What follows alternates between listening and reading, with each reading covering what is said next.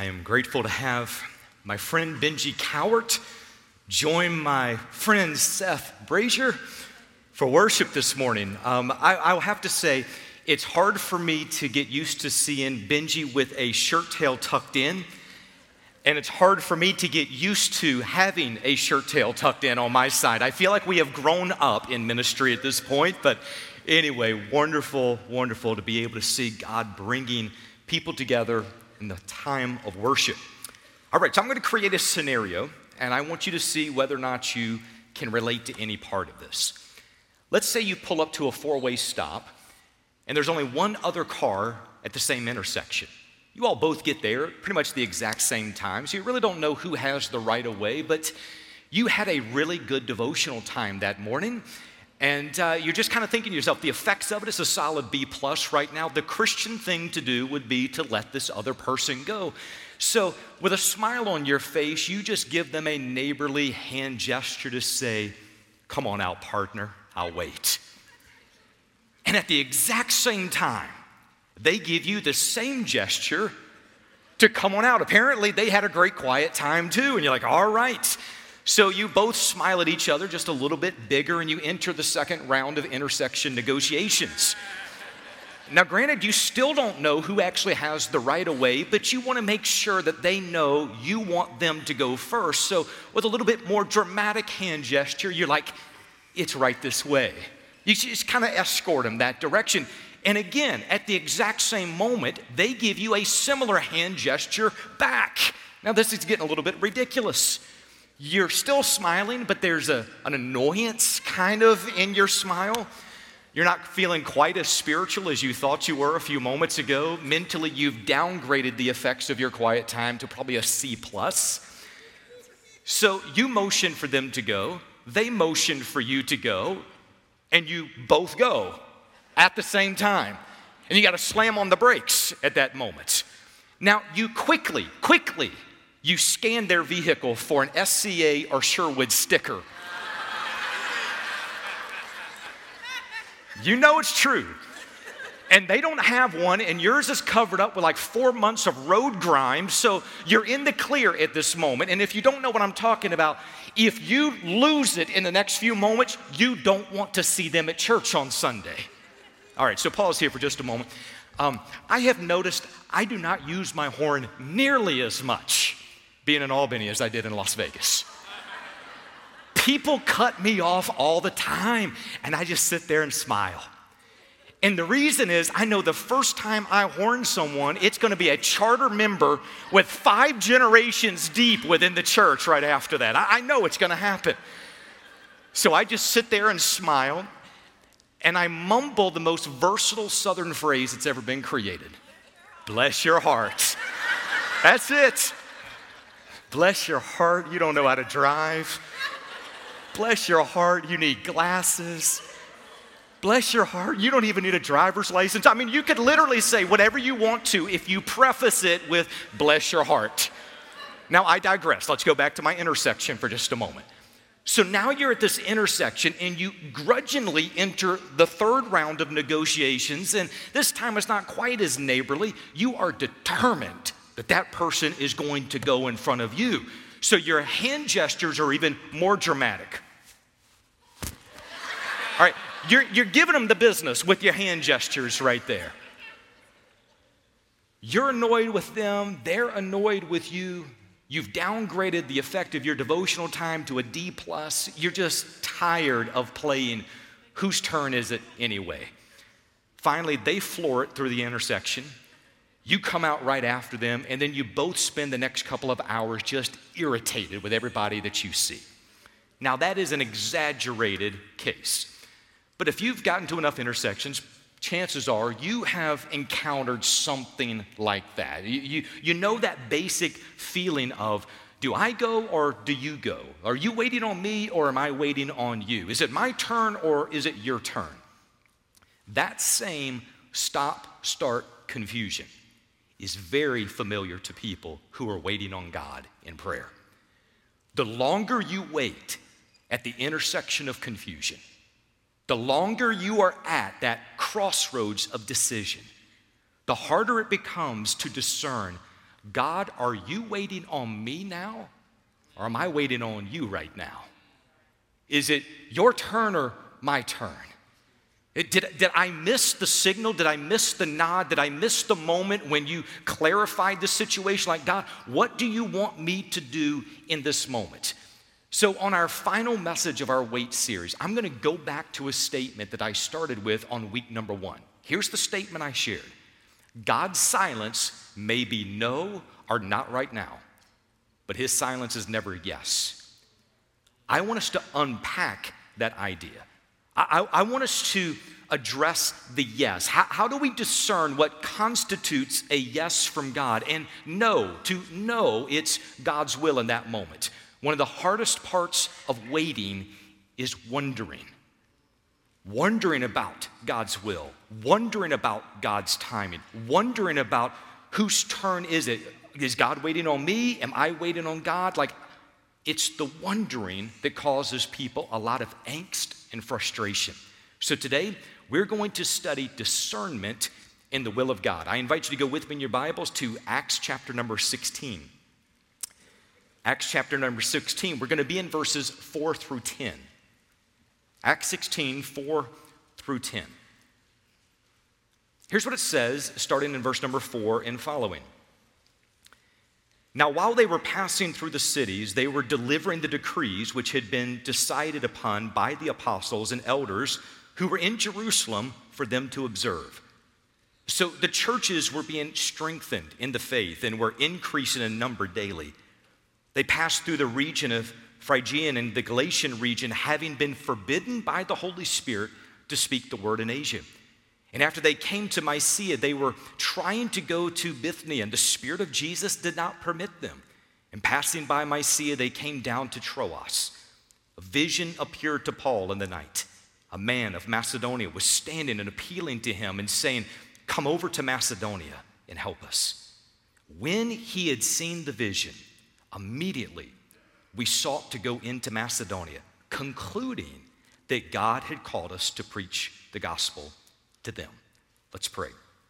Heavenly Father, we ask that your Spirit guide us into truth, lead us in this time. May we walk away with greater discernment and understanding of your will. In Jesus' name, amen. So here's your 1-minute refresher for the entire series.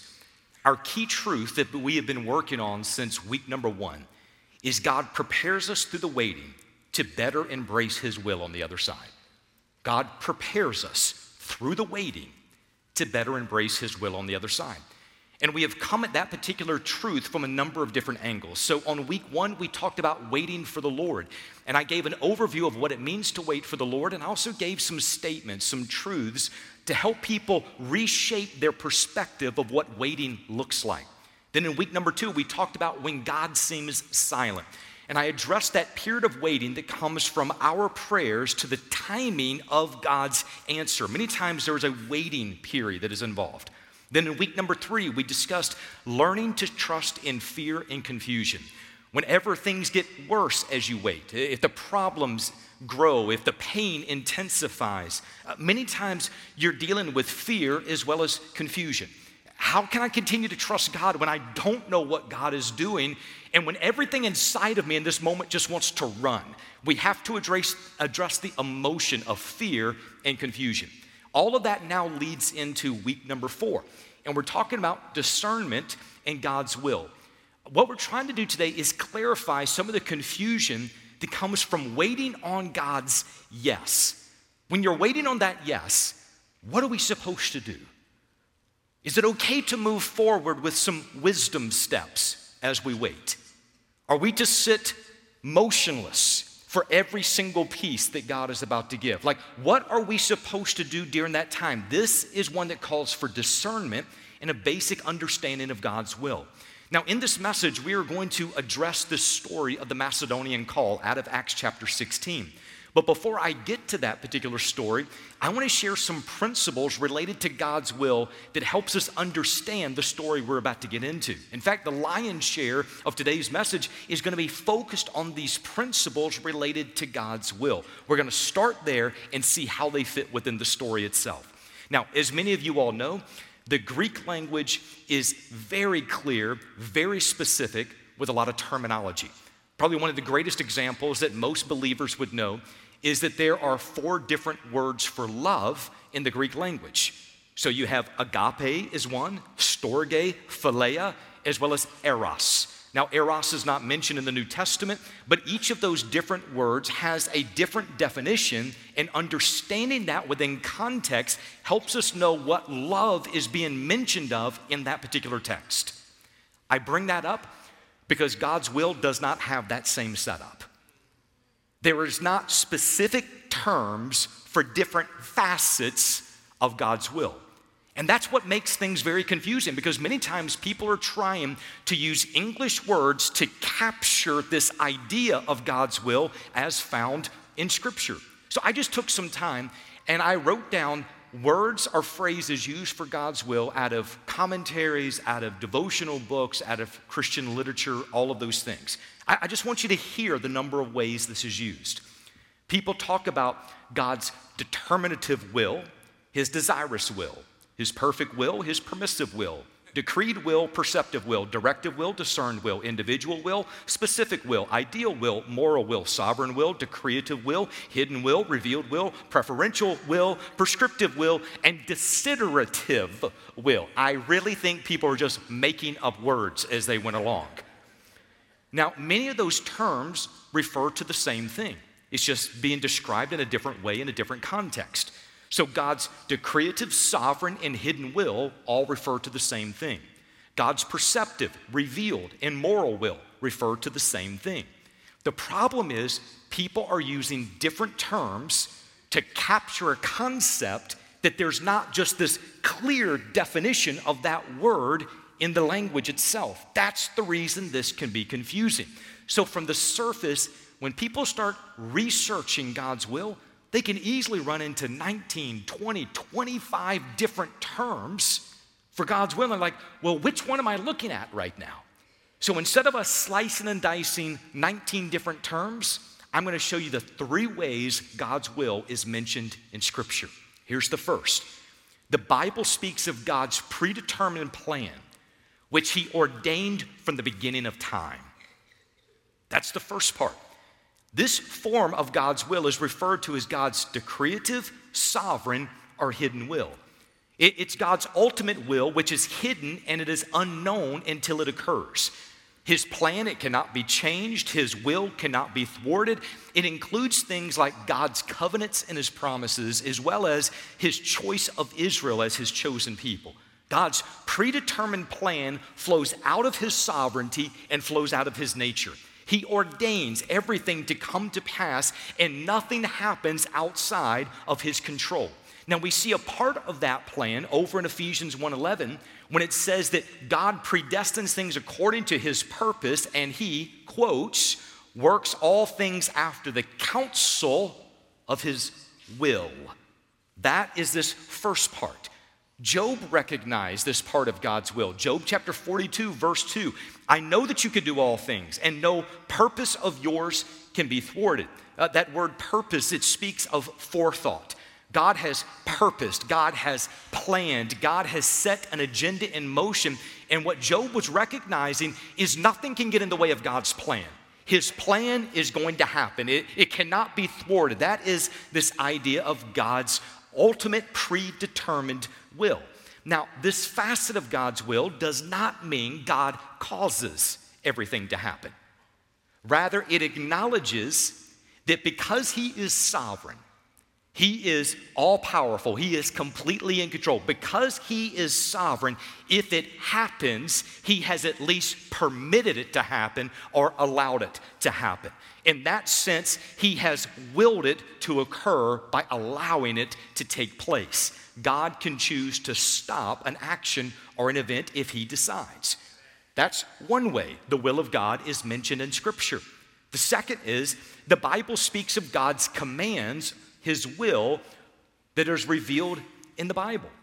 Now, this form of God's will is referred to as God's perceptive, revealed, or moral will. Throughout the Bible, you will find phrases like this. The Lord said, the Spirit said, The word of the Lord came upon me saying. You also find places in Scripture it says that God's word is inspired. It is God breathed out. The word of God, one of the claims, basic tenets of Christianity, is the Bible is God's revelation of himself to humanity. So in other words, if you want to understand God's will, you see it revealed in God's word. Does that make sense? Okay, so this is our primary place that we are going to understand what is the will of God. Now, here's the thing. According to what we find, there's going to be this issue with the fact that as God's word is his will, if there is a command in Scripture, you now just heard God's will as it relates to that topic. So when God's command is do not murder, when God's command is do not steal, you just heard God's desire, God's will as it relates to murder and theft. It's right there in the word. When the word of God says that his desire is that we love him with all of our heart, mind, soul, and strength, then you just found God's will, God's desire for that relationship. God's will is found in God's word. Now here's the last way that God's will is mentioned. The Bible speaks of God's guidance or his will for individual people. Now, this form of God's will has been referred to as God's individual, specific, or ideal will. Now, we find this to be so clear through Scripture if you're paying attention to the small details. So, for example, most of the Apostle Paul's letters begin with this particular phrase. He is an apostle by the will of God. Now, that same calling was not given to everyone, but it was given to Paul. You also find that Philip was led by the Spirit to go to the Ethiopian eunuch. That was a specific leading for Philip in that moment. You find also that Paul was led by the Spirit to Macedonia. Peter was led by an angel of the Lord out of prison. All of those indicate that there are moments in which God, through his Spirit, leads people, individual people, in moments of time, and in those moments, it's specific to what he's wanting to do in that person's life.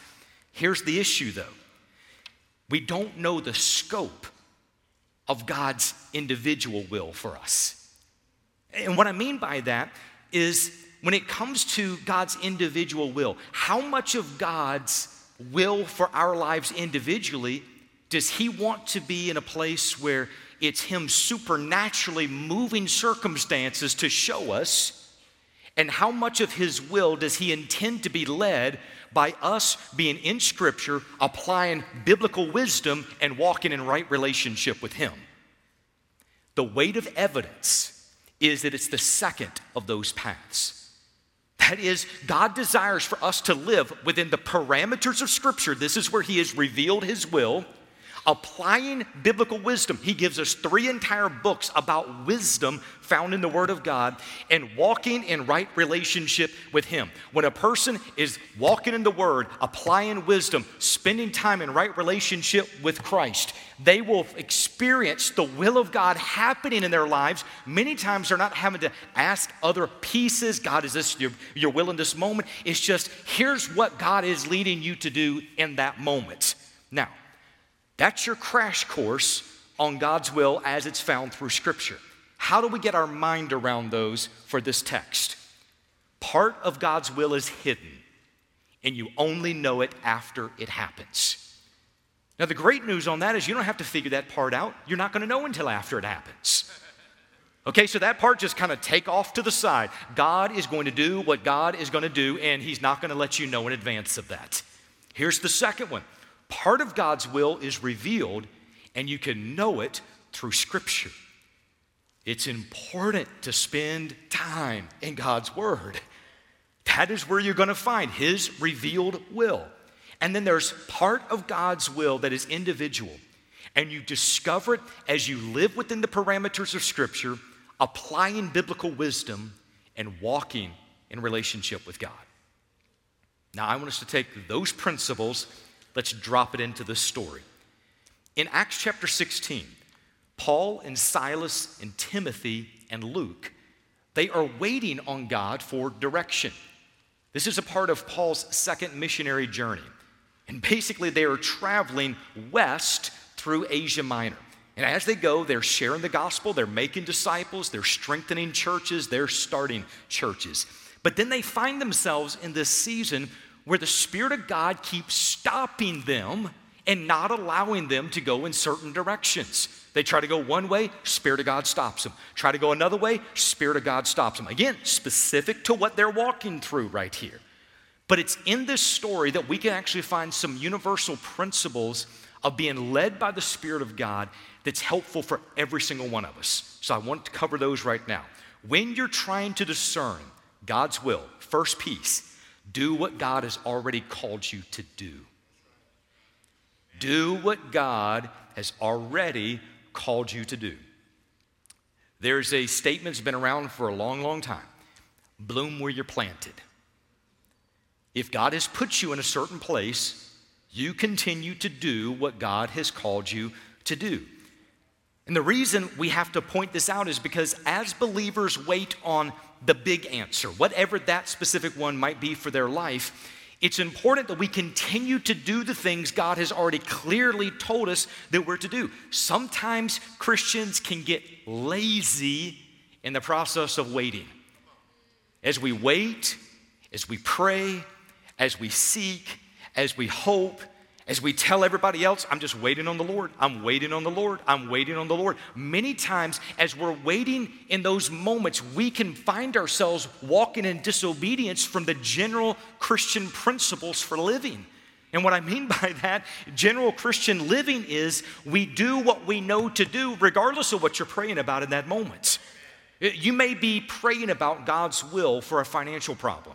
You may be praying about God's will as it relates to a new job or a relational crisis or a future spouse or the purchase of a home or the purchase of a vehicle. Whatever it might be, you need to pray about it. That is a part of the Christian life. We pray about everything.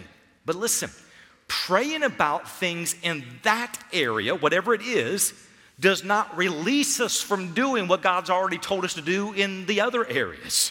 It doesn't matter about the specifics of what you are praying about. We still need to be with God in His Word. We need to be with God in prayer. We need to be with God in biblical community. We need to go to work. We need to lead our families. We need to serve according to our gifting. We need to handle our responsibilities. We need to live the life that God has already placed us on. And I know this sounds weird, but here it is. Sometimes people don't know what the one area is, so they stop doing anything in every area. And they're just like, I'm just going to sit here until God tells me to do something.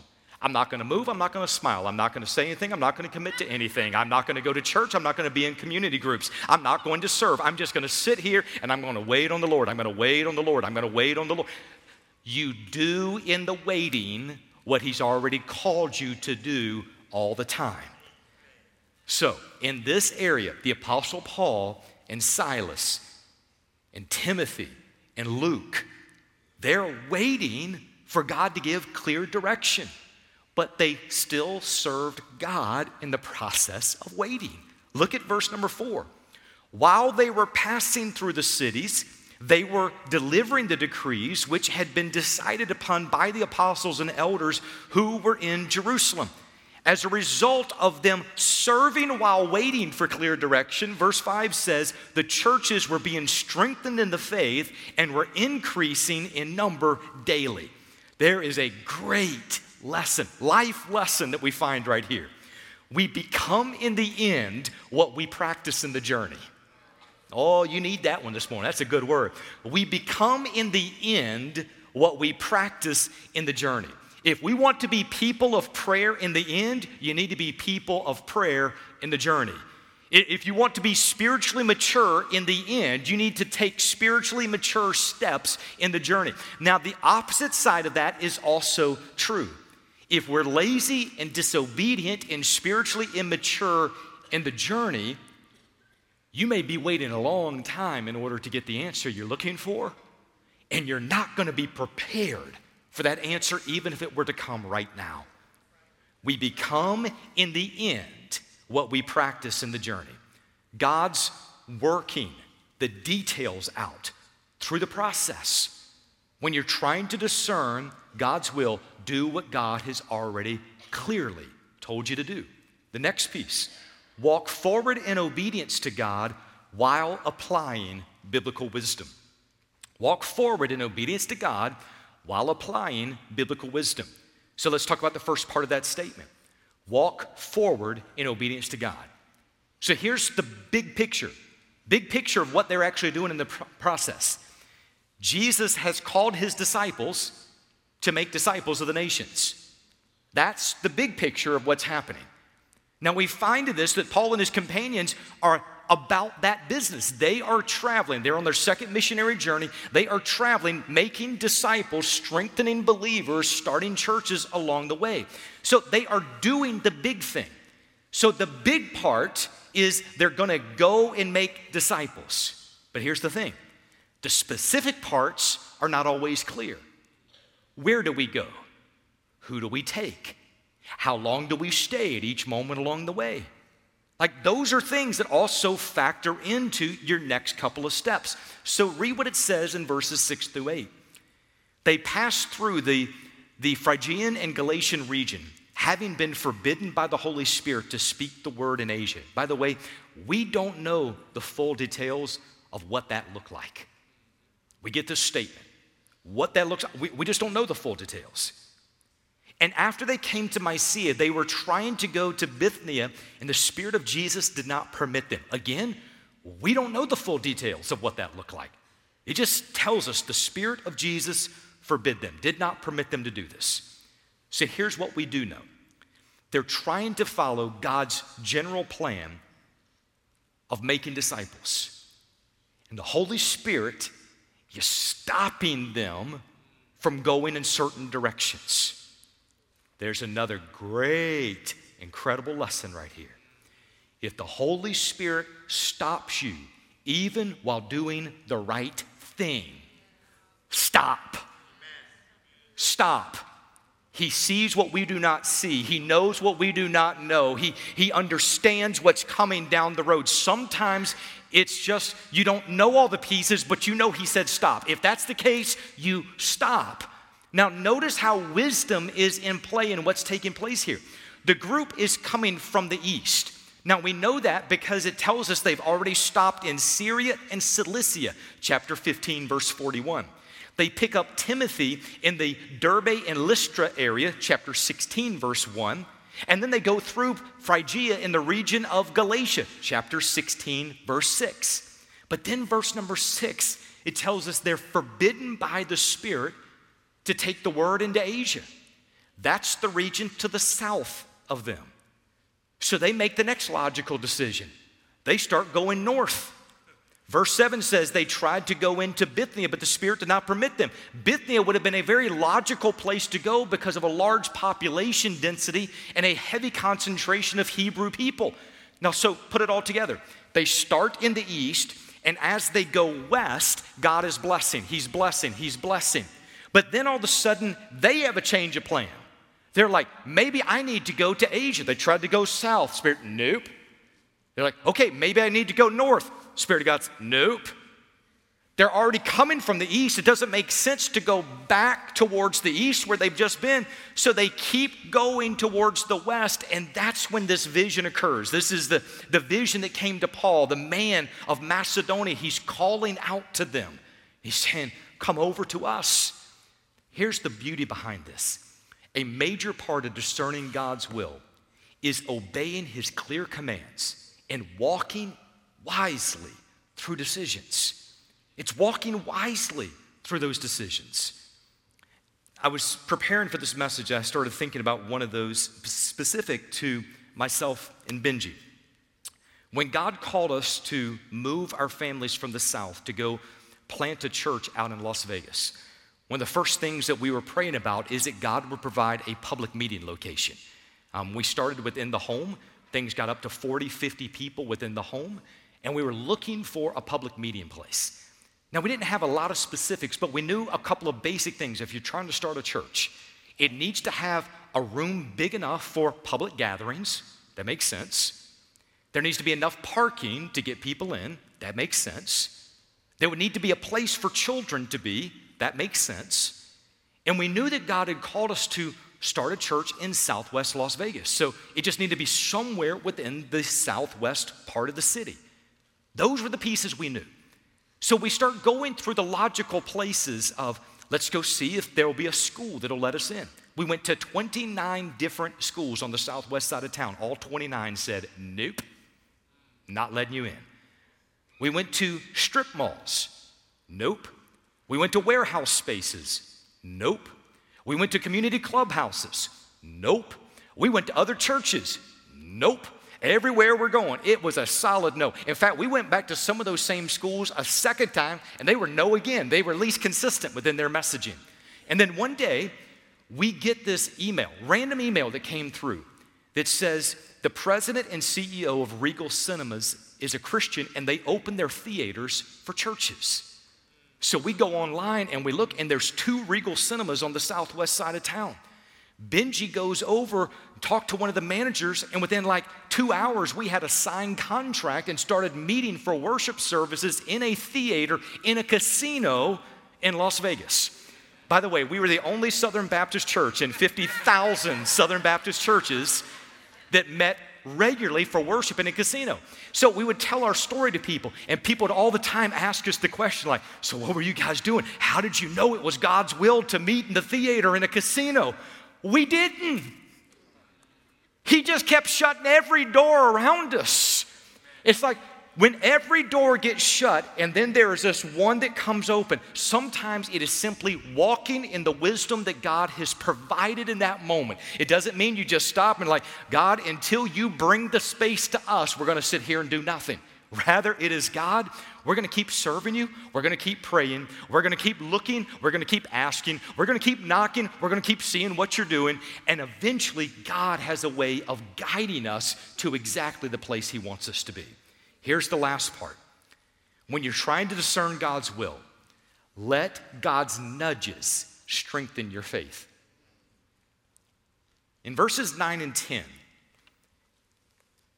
there's one word that jumps out to me. It's the word concluding in verse number 10. Luke said, we sought to go into Macedonia, concluding that God had called us to preach the gospel to them. That word concluding, it means to drive together or to unite. It implies a process that leads to a conclusion. So as the individual pieces of information were coming together, as the Spirit forbade them from going north and forbade them from going south, and they're going across the way, and then there's this vision that comes in, and the guy's saying, come to Macedonia, and that's still towards the west. Here's what happened. All the pieces started to unite together and pointed in one direction. And here's what he said. We concluded, we determined, based on where all the evidence was going, we determined that God was calling us to Macedonia. If you are waiting on God to write out every piece of His instructions within the clouds, you may be waiting for a really long time. He will give ample information to make a key decision. But there's a point in which you get to when your heart is right before the Lord. Your motives are pure. God, I want to honor you in this. Your desire, God, would you live your will through me in this moment?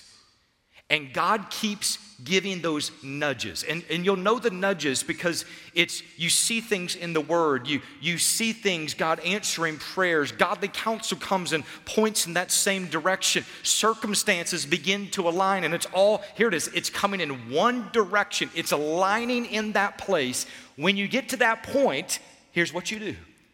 You say, God, as best I know how to discern your will in this moment, I'm trying to walk in obedience. And it looks like every piece is lining this direction. I'm going to step out in faith, trusting that you're the one guiding me in this process. Now, somebody might say, but Paul, hold on just a moment. Didn't you say if God is silent, it may be no or not right now, but it's never yes? 100% I said that. But that's not God being silent. That is God using counsel. That is God using wisdom. That's God using circumstances and people, and he's aligning pieces in place. The reason we need to bring this up is because sometimes when people are waiting on God and are seeking the will of God, they move into paralysis mode. They think that if I mess this up, if I take a misstep in this one moment, then God's gonna zap me with a bolt of lightning here. That is a lack of understanding of who God is as your Heavenly Father. If you think about it from the perspective of a parent to your child, if your child comes to you and says, I want to honor you, I want to respect you, I want to do what is right, I've been praying about this, I've been seeking the direction, and I believe this is what you would have me to do. Even if it's wrong, tell me the parent who's like, I can't believe you would do that. And yet sometimes that's the way we respond to God. We feel like God is just there waiting to zap us at any moment. When you walk in submission to God, when you are applying the truths of God's word, when you are in right relationship with God through Jesus Christ, and he is nudging you in this direction, and it's aligning in this direction, here's what you do. God, as best I know how, I want to follow what the Spirit is leading my life. I am going to continue to move forward, trusting if you want me to stop, you can tell me. The will of God in discernment is one of those things that either believers skip over because they feel like it has to be something that is so magical and supernatural, and like God wrote out his will in your Cheerios on a individual morning. That's like, unless that happens, they're just gonna sit and wait. There was a lesson that God taught me a number of years ago. That is, God has a way of hitting a moving target. As you keep serving him, as you keep sitting with him in the word, as you keep with him in prayer, he has a way of aligning things to get his word, his will, his way to you at the right time. So now let's bring it all together. God's silence may be no or not right now. Silence is never yes. If God has clearly revealed his will in his word, we must obey. If the word is not specifically addressing your situation, he gives us wisdom to choose in the moment. When the nudges of God, the wisdom of God, the circumstances are all aligning in one direction, move forward in faith. But listen, if there is still confusion, if there is a lack of peace in your heart, if there is a check in your spirit, if godly counsel is saying, no, stop, don't do it, stay in the holding pattern of waiting. God leads his people to the overflow of our relationship with him. But listen to this. This guidance will never contradict his revealed will as found in the word. And a failure to study Scripture is not an excuse for needing additional guidance. If he has clearly put it in the word, don't say, God, I don't know what you need me to do in this moment. No, you do. You're just not willing to do it. It's in the word. So when you only get silence, wait. When you get mixed signals or counsel, wait. If there's a lack of peace, confusion, a check in your spirit, wait. But when the pieces align, God's word, God's wisdom, godly counsel, affirmation and prayer, circumstances in one direction, move forward in faith. God prepares us through the waiting to better embrace his will on the other side. So as we close out this morning, I don't know what everybody is waiting for. I do know that a lot of people have messaged me, they've talked to me in the hallways, and they've just said, this series has come at a time I really needed some truths on waiting on God. So I don't know where you might be. It might be today that God is confirming some things where you're saying, you know what? God, you have aligned all of those things. And right now, my next step is to move forward in obedience. It might be that some of you are about to make a bad decision.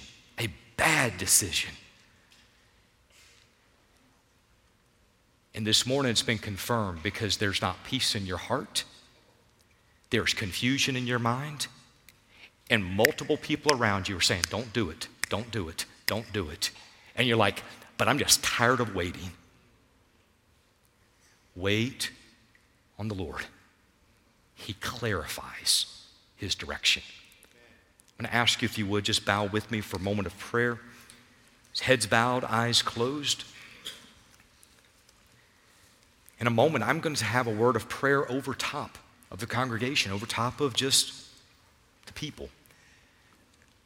We're going to have our worship team. They're coming back to the front. Our pastors and some of the pastors' wives will be along the front. Some of the counselors will be down as well. If you need somebody to just pray with you, I would encourage you. Don't wait on that. Just come and share. I need prayer in this.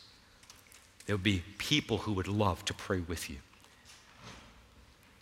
But wherever you might be, whatever you might be waiting on God for right now, I'm going to encourage you, follow the biblical principles as it relates to his will and discernment.